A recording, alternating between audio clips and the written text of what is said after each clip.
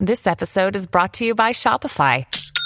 Forget the frustration of picking commerce platforms when you switch your business to Shopify, the global commerce platform that supercharges your selling wherever you sell. With Shopify, you'll harness the same intuitive features, trusted apps, and powerful analytics used by the world's leading brands. Sign up today for your $1 per month trial period at shopify.com/tech, all lowercase. That's shopify.com/tech.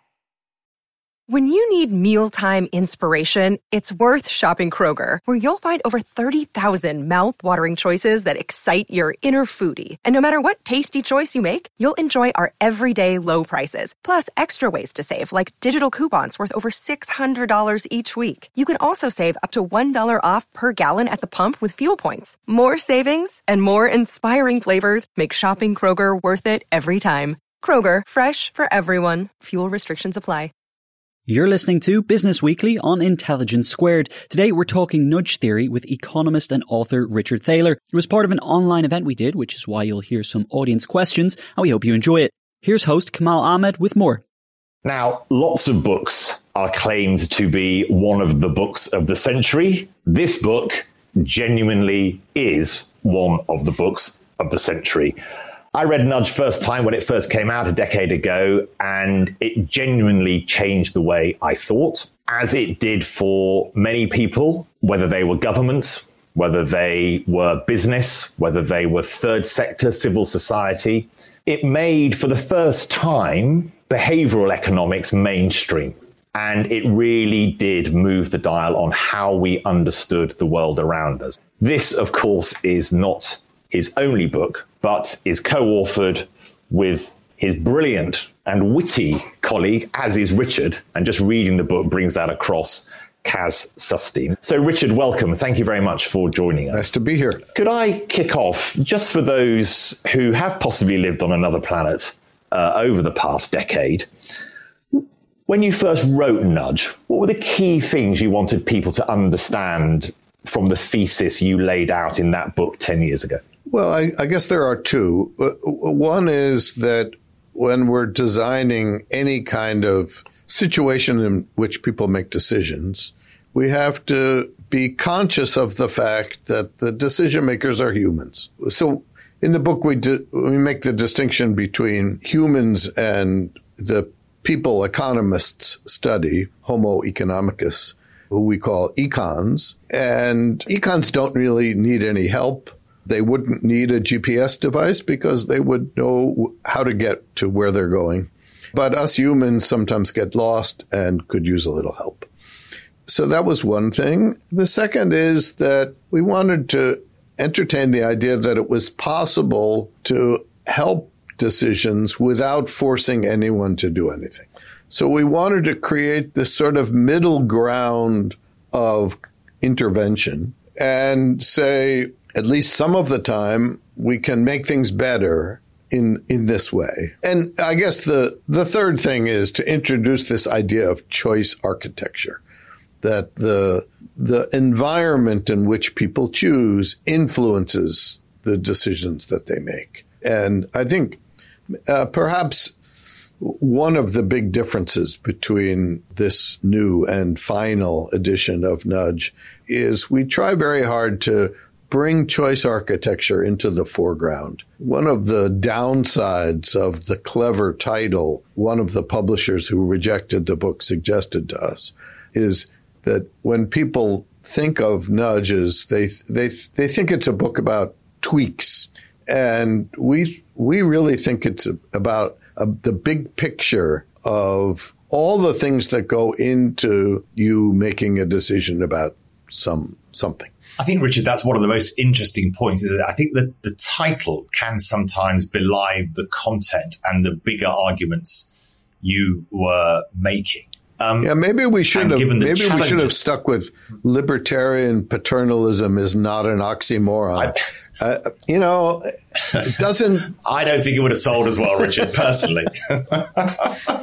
Yeah, tens of copies probably. I can understand your publisher slightly blanching at your original idea for the title, but talk us through this idea. You touched on choice architecture already, and I think it's interesting what you say around the point you make about not wanting to have to force people to do things. But given some of the challenges that we face now that weren't as salient 10 years ago, many people would say that could be a failing of behavioral economics if we think about things like climate change, for example. But let's get to that a little later on. Why the need for a refresh? You touched on it there, but was it not a perfectly formed book 10 years ago? And if there is a need for a refresh, how do you know that in 10 years' time there may not be a need for another refresh? I think it's distinctly possible that in another 10 years the book will seem stale. But I think it's not possible that I will be in the mood to do it again. So the title was what we call a commitment strategy. You know, Ulysses tied himself to the mast, and I'm tying myself to the mast and saying, I'm never going to do this again. Why did we do it? Well, one reason is that it took someone 18 months to notice that our contract with the paperback publisher had expired 18 months ago.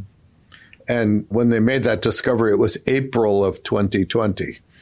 And there wasn't a lot to do. And I'm normally quite lazy, but I was bored. So the publisher asked for a few tweaks, and as we say in the introduction, we fell for the while you're at it heuristic that is familiar to anybody who's done a home improvement project.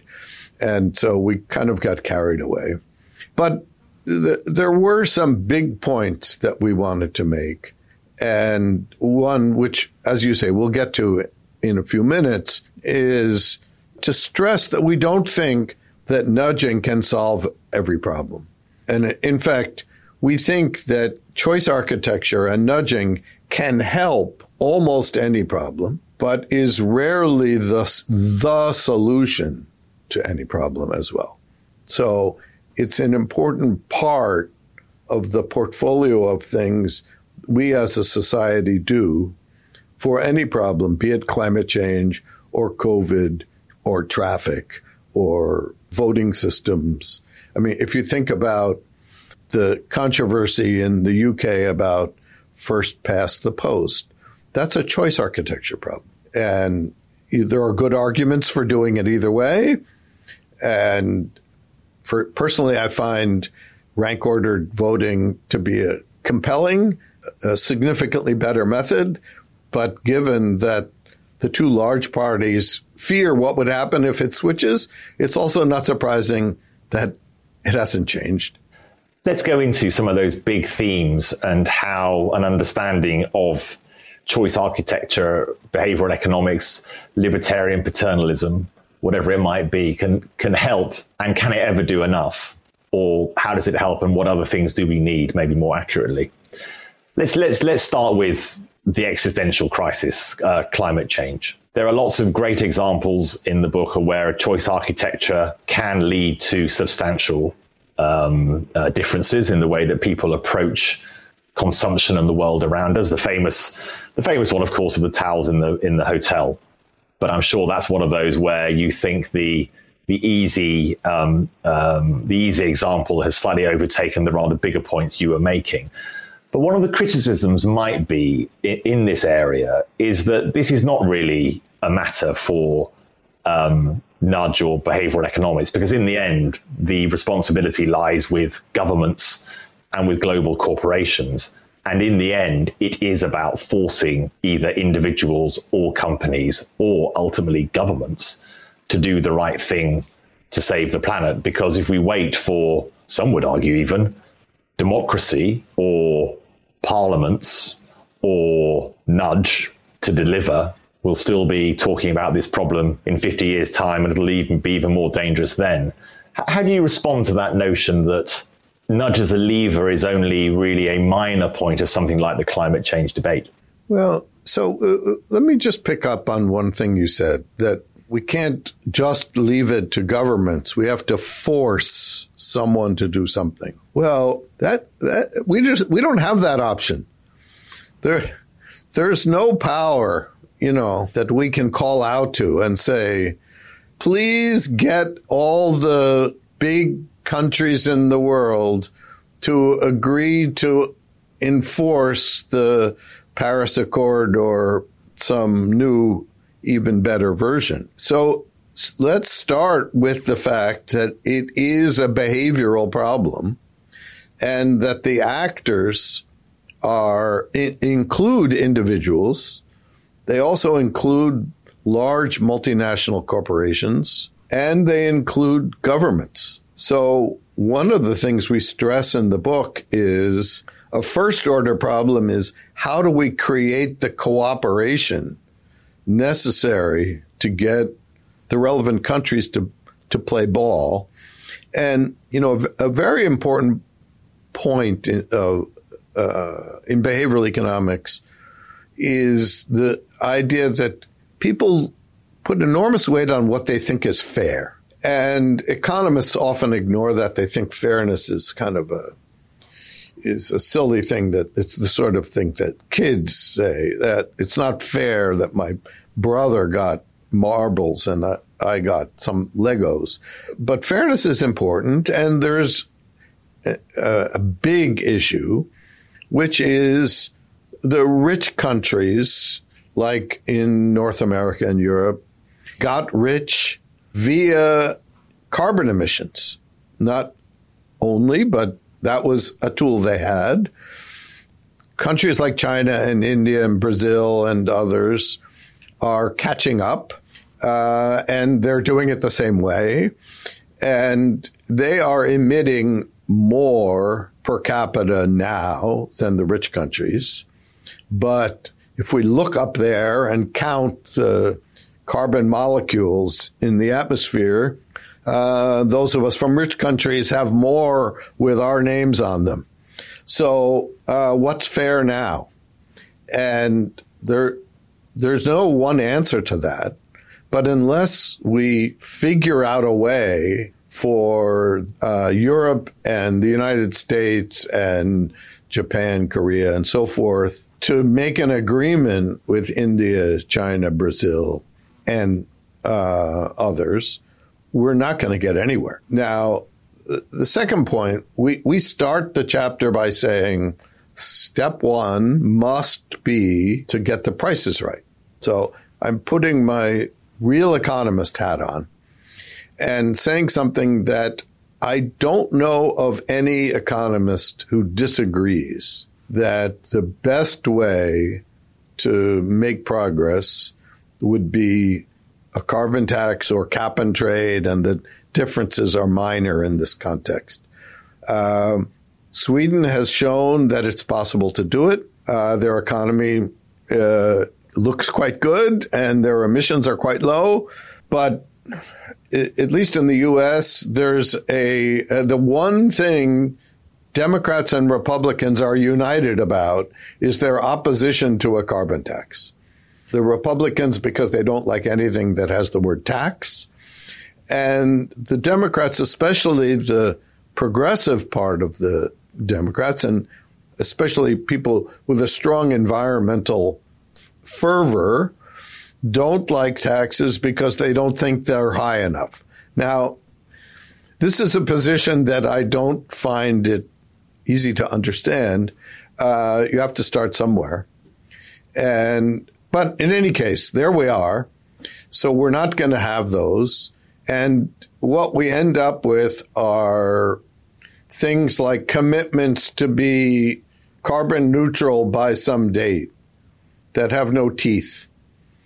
And they're very awkward. So anyway, the people don't think of diplomacy as a behavioral problem, but that's, of course, exactly what it is. It's people in a room making some agreement and then selling it to the people back home. Now, at the level of individual behavior, there are what we traditionally think of as nudges, telling people how much electricity they use compared to their neighbors, defaulting people into green energy. These things work. The effect sizes are relatively small, on the order of magnitude of 2%. So it's easy to say, look, nudges, small potatoes. We have a existential threat, and you guys are talking about 1 or 2%. And when discussing this in the book, we quote President Obama, who Cass worked for. He had a line which is, better is good. So if we can reduce emissions by 2%, we should do it, especially if it's free. But we're not going to get where we need to go that way exclusively, but every 2% counts. So we think we should set prices right, and we should nudge, and we should use all the tools we have to get nations to agree. And if we do all of those things, then our grandchildren have some chance. And if we don't, they won't. Do you feel optimistic that our grandchildren have some chance? Or do you feel, given that nudge, and this doesn't mean that it's not relevant, may only be able to affect 2 to 3%, and as you say, that's better than not having 2 or 3%. Do you feel optimistic that the big levers will also be pulled? I'm not optimistic in the short run. I'm optimistic about technology, and I'm an optimist by nature. I'm married to a pessimist. My best friend, Danny Kahneman, is a world champion pessimist. So I'm surrounded by pessimists. So I have to be an optimist just to balance out the world order. But I think there can be big changes that give us some hope. But I would be much more confident if we just had an agreement. We'll see whether it has any teeth for a global corporate tax. If we could have $50 a ton carbon tax around the world, that would make me more optimistic. Now, that's not high enough, but would be a good place to start. Let's move on, Richard, to the other great global event we've been living through over the past nearly 2 years now, which is, of course, is COVID. And when you look at the fact that whether you wear a mask or not has become, at least for some people, a question of politics, not a question of science. How could that be framed using the skills of choice architecture, where we could create norms, as you say? Choice architecture is often about creating norms that people then follow to help us. This is something you touch on in your book, to help people make the right decision about wearing a mask. Yeah, I think maybe the most distressing part of this whole experience has been the politicalization of dealing with COVID, and even more so on the vaccinations than the masks. How a political party can not support vaccinations is just kind of beyond my comprehension. Now, when it comes to masks, I do think it's relatively easy to change habits. At my university, we opened about a month ago. It's required that everybody be vaccinated, and, we wear a mask when we're in the building, except when we're eating. We're all kind of used to it, just like we're used to queuing 2 meters apart when we're waiting to get in a shop. And so we can get used to things. I do think, though, and again, my view on this is similar to my view on climate change. Sometimes you have to go beyond nudging. And so the requirement that everybody be vaccinated at the university is not a nudge. It's a requirement. Now, no one has to go to school here. There are thousands of universities in the U.S. and around the world. People are free to go somewhere else. Same with faculty. And I think employers should be encouraged to have a mandate of vaccination. Personally, I just taught a class with 95 students who came from all over in person in one room, and I would not have done that unless I was assured that everyone was vaccinated. So I think we've reached the point where the people who are unvaccinated are not expressing their liberty. They are expressing their disregard for their fellow human beings. And I like to compare what happened with smoking. That, 50 some years ago, it became clear that smoking was hazardous to smokers and to people who had to consume that smoke. I'm old enough to remember when there was smoking allowed on airplanes. You had to sit in the back if you were a smoker, but that's also where the bathrooms were. And, of course, the flight attendants had to be everywhere. So we now accept that there's hardly anywhere you can smoke except in outside or in your home. And I think if you're unvaccinated, you're just like a smoker puffing on a big cigar, and you should be treated the same way. Are there ways like climate change, though, where nudge can help? Because there's sort of anti-vaxxers, and that's a term that has been put together to describe maybe that more politicized approach. But also there is vaccine hesitancy, we might call it, which is a different type of individual or groups of individuals who are hesitant about taking a vaccine. Is there a different approach for those types of groups? I can see the point of requirement at some points in this discussion, but like climate change, how would nudge help us on vaccine hesitancy rather than what might be described as anti-vaxxers? Yeah, so I think certainly in the U.S., we went through 3 stages. In the first stage, there was excess demand for vaccines. So it was all about who could get a vaccine. Then we went through a period where hesitancy and inconvenience were the big issues. And then we got to the obstinance. Now, the interesting, and I think nudging and things like just, my mantra, make it easy, convenience and small, people giving people a pint if they get vaccinated, that works for the hesitant. It won't work for the anti-vaxxers. At Evernorth Health Services, we believe costs shouldn't get in the way of life-changing care, and we're doing everything in our power to make it possible. Behavioral health solutions that also keep your projections at their best? It's possible. Pharmacy benefits that benefit your bottom line? It's possible. Complex specialty care that cares about your ROI? It's possible. Because we're already doing it. All while saving businesses billions. That's Wonder made possible. Learn more at evernorth.com/wonder. Look, Bumble knows you're exhausted by dating. All the must not take yourself too seriously and 6'1" since that matters. And what do I even say other than, hey? Well, that's why they're introducing an all-new Bumble with exciting features to make compatibility easier, starting the chat better, and dating safer. They've changed, so you don't have to. Download the new Bumble now.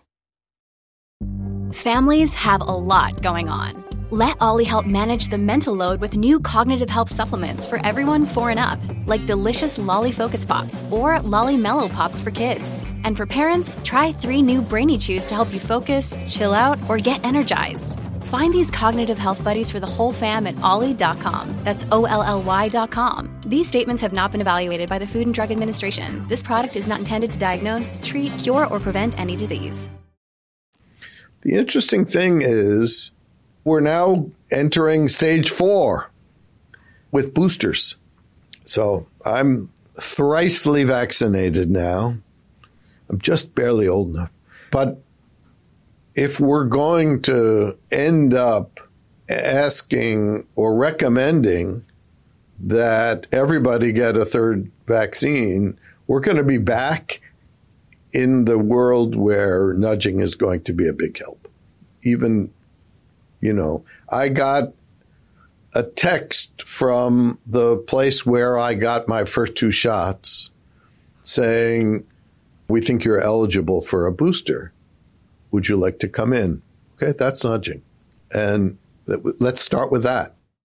Let's move on, Richard, to, I think, the third big bucket put in those huge global themes that we're wrestling with, and sometimes feel that we don't have the levers to know how to navigate the new world, and that's social media. And you write in your book, much of the time, more money can be made catering to human frailties than by helping people avoid them. When you look at how social media, or the critics of social media, describe firms that they say are relying very much on the notion of human frailty rather than helping people be better, and the role of algorithms now in nudging people to consume certain types of content, and if they do, then consume more of it. That is obviously something that has developed since you wrote your first book. How has that shaped your thinking about the role of nudge? Because algorithms and influencers may have more power in the world than any other form of choice architecture. Well, I think algorithms are like any tool that they can be used for good or evil. So, for over a decade, I've been signing copies of the book Nudge for Good, which was meant as a plea. And when I write my machine learning book, it will be Algo for Good. I'm an algorithm fan. If I listen to music on Spotify, they have a feature called Discover Weekly, which is a playlist created by an algorithm just for me. I think it's great. And it's a way for me to learn about new music. Apparently, there are bands since the Rolling Stones. So, it's good to know about that. And there's lots of research suggesting that almost any decision can be done better by an algorithm than by an expert. There's a very nice study showing that judges who make decisions about whether to have people who have been arrested required to stay in jail or released on bail, they don't release enough people and they release the wrong people. And an algorithm would release more people and have less crime committed. So most of medical decision-making should be done by algorithm. Most admissions decisions should be done by algorithm. And they will be fair as long as they've been designed to be fair. Why is that? Well, algorithms can't tell what you look like. And so the biggest bias in our society is attractive people do better. And, algorithm won't fall for that one. So I'm pro-algorithm. Now, that doesn't mean that I don't think that some of the social media sites aren't doing evil. They are.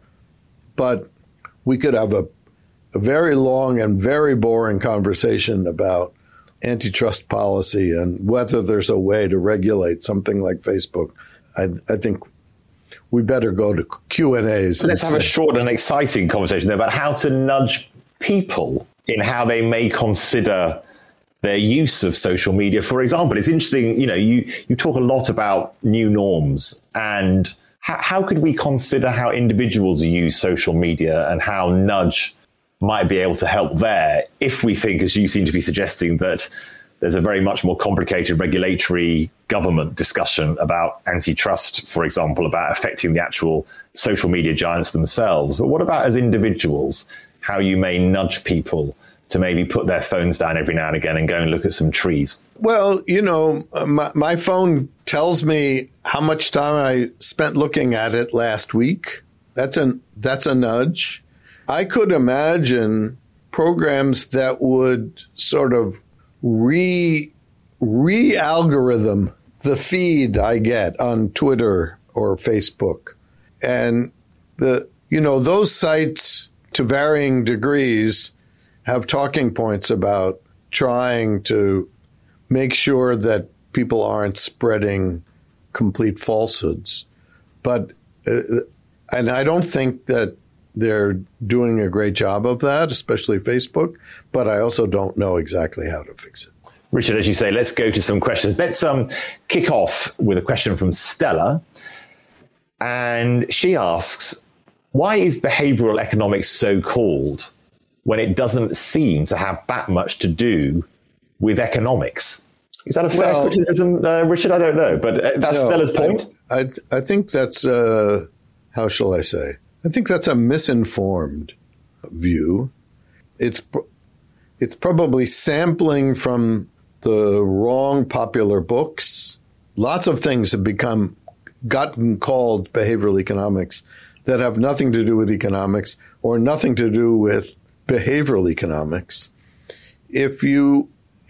And I don't recommend this, but if people wanted to see where the research is in behavioral economics, they'll find it in every top economics journal, and the articles will look very off-putting and very much about economics. If I were to criticize where the field is right now, I would be inclined to say behavioral economics could be a little more behavioral. But certainly the field, first of all, the field is done exclusively, 99%, by economists. And this is a surprise. When Kahneman and Tversky and I were dreaming about this and talking about it 40 years ago, we thought the field would be interdisciplinary because here are two psychologists and one very, very young economist.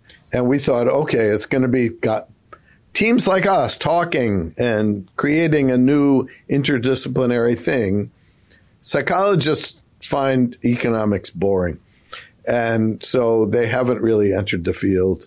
So, but there are books that have been written by people who don't know anything about economics, and TED Talks given by some of those people that has nothing to do with behavioral economics. Isn't that a bit of the frustration, Richard, for you, that behavioral economics has almost, maybe in the wrong hands, as you suggest, become almost pop economics, and that somehow towels in baths and where you put fresh fruit in a supermarket, and it has slightly undermined the substantial importance of behavioral economics as a discipline?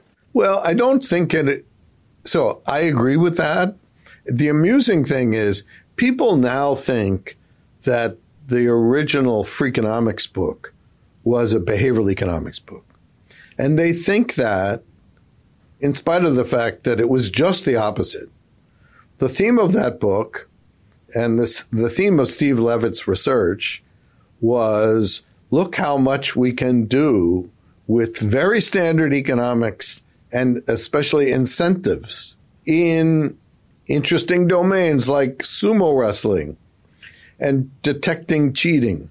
And I'm very good friends with both Dubner and Levitt. They're amused by that. Dubner has gotten very interested in behavioral economics. I've been on his podcast many times. But that's not behavioral economics. Neither is Predictably Irrational, the author of which wouldn't know which way a supply curve and demand curve slope. So in the popular media, there is this misconception, so it goes. In the professional world, I think there are some economists who sneer at the field because of this, but there are young behavioral economists in every top department around the world, and they're doing very good economics. We should learn how to use nudge to nudge people towards a better understanding of what behavioral economics actually is. That'd be a great thing to do. Let's go to another question. Great talk. Thank you very much, Sakari, for that. And the question is this: how should policymakers decide when to use a nudge to change people's behavior and when to use more traditional blunt weapon policies, such as raising taxes? Now, Richard, you've touched on climate change as already in our talk, but are there other areas where you can give advice to policymakers about when you have to make those types of decisions? Well, let me go back to something we mentioned right at the beginning, which is I think policymakers need to think about the choice architecture as a big picture. So be it COVID or climate change or what have you, if they think about that, and this is like a wide angle lens, then there are various policy levers that you can use, and which ones you should use will depend on the problem. When David Cameron created the first so-called nudge unit, behavioral insight team, and I served as an advisor to them, when we were starting to go around talking to various ministers, every conversation I was in would start by, tell me what your big problems are. And then we'll help think about what you might do. The second thing I would stress is the one thing there are supposed to be 400 of these nudge units around the world. I can't attest to whether that's accurate, but there are certainly a lot of them. The one thing they all have in common is they all do testing. And if you want to find out what works, you want to test. And some things that you thought worked turn out not to. But that's the way. And, one of the challenges of dealing with COVID is that it's all happening so fast. So lots of people said things in March or April of 2020 that now look remarkably stupid. And I advise giving people a little bit of a break and thanking yourself that you're lucky stars that no one had a tape recorder listening to what you were saying at the time. Because if you didn't say anything stupid about COVID, you just weren't talking. So this is something that's been a moving target, and that's made it a challenge to everybody. And so hopefully there won't be another pandemic, but if there is, we will have learned some things, and maybe governments are learning a bit about how to deal with a crisis. The problem is, and this is true of governments and of other large organizations, there's not enough institutional memory. So, Barack Obama leaves and Donald Trump comes, and there's an entirely new team with obviously very different sets of policy goals. Now Biden comes in, and it's very much a similar team to Obama's, but they spend the first year undoing what the Trump team did. And it would be nice if there was more institutional memory. And one thing I like about the UK system versus the US is the UK civil service goes up much higher. A U.S. president has a couple thousand political appointments. I don't think the prime minister has as many as 100. And there's no cabinet secretary in the U.S. And the cabinet secretaries I got to meet, like Gus O'Donnell, more of those, please. Thank you, Richard. I'm going to go on to the Amadeo. You get the prize for the best question of the evening thus far. Fascinating conversation, he says, Richard. So again, thank you. Can nudge theory be applied to child rearing or to dealing with a recalcitrant partner? Both, please. Children first, and then recalcitrant partners. I'm going to pass on the second one. I'm not going to let you. I'm a brutal TV interviewer. Okay, so then I'll lead with that. Here's what I tell my students.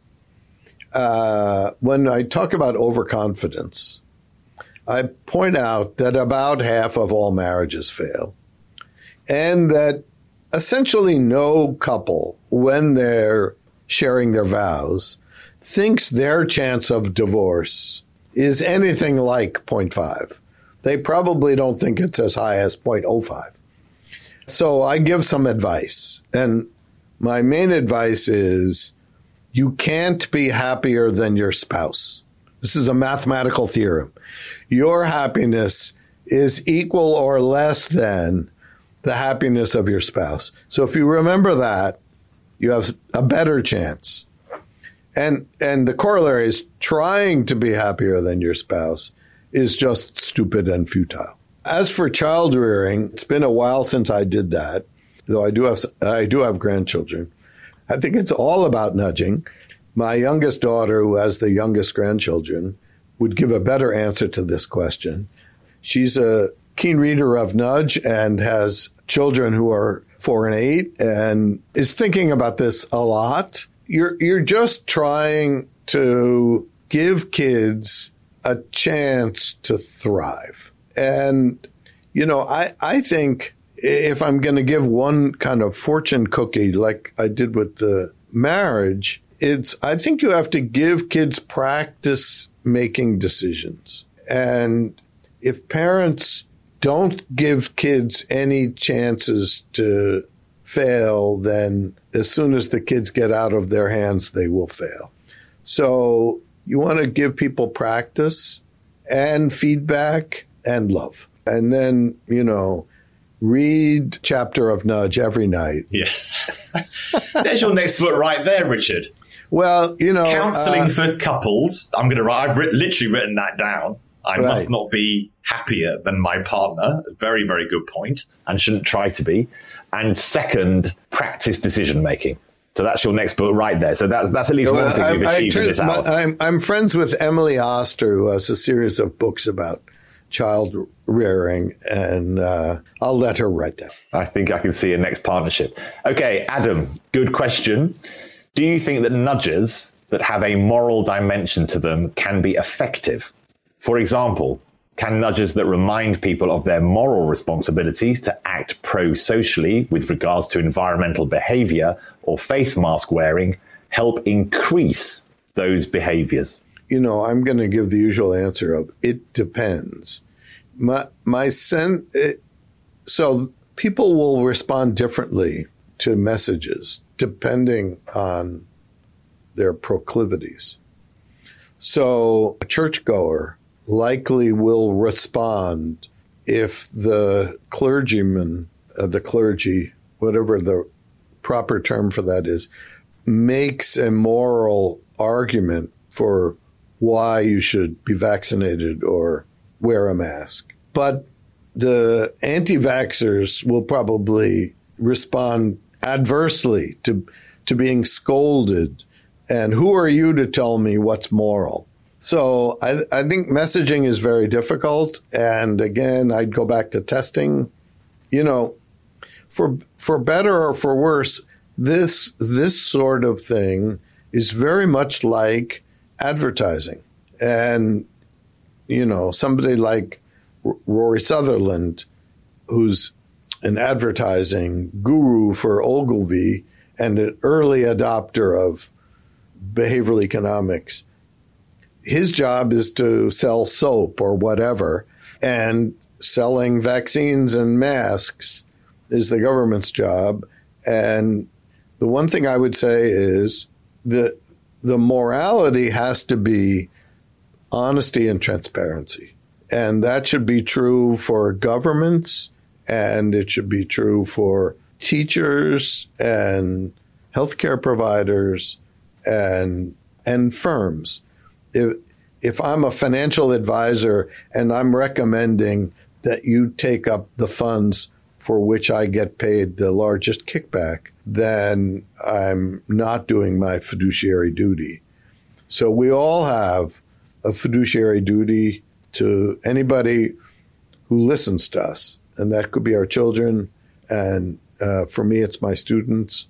And for you, it's anybody who reads or listens to what you say.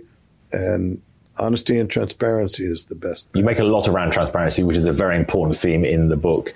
We only have a few more minutes, so maybe some slightly quick fire questions now. Do you think, this is from Anonymous, so they haven't put their name, but do you think nudges are effective over longer periods of time? Do you see depreciation in their impact? For example, your weekly phone usage report having more of an impact when it's new or novel, yet over time becomes ignored. Therefore, are nudges most successful if they form a habit? So I will try to answer that quickly. And the answer is, one answer is the most successful and permanent nudges are when you can set it and forget it. So automatically enrolling people into a pension plan and a default investment strategy works really well because there's inertia and people set it and forget it. The same doesn't work for an alarm clock. If there was an alarm clock that you could set for, 5:30 and never change it, no one would buy it. So it depends. What are the next areas of research in behavioral economics, Robert asks? We've touched on climate change, we've touched on COVID. What's the big area for you, Richard? One area that you think could really be helped by a firm understanding of nudge and behavioral economics? One thing we talk about in the book that I think England has gotten wrong is organ donation policy. And I won't go into the details, but I think there was a decision made by the Cameron government to adopt what we call prompted choice, which is encourage people to sign up to be an organ donor and make it easy.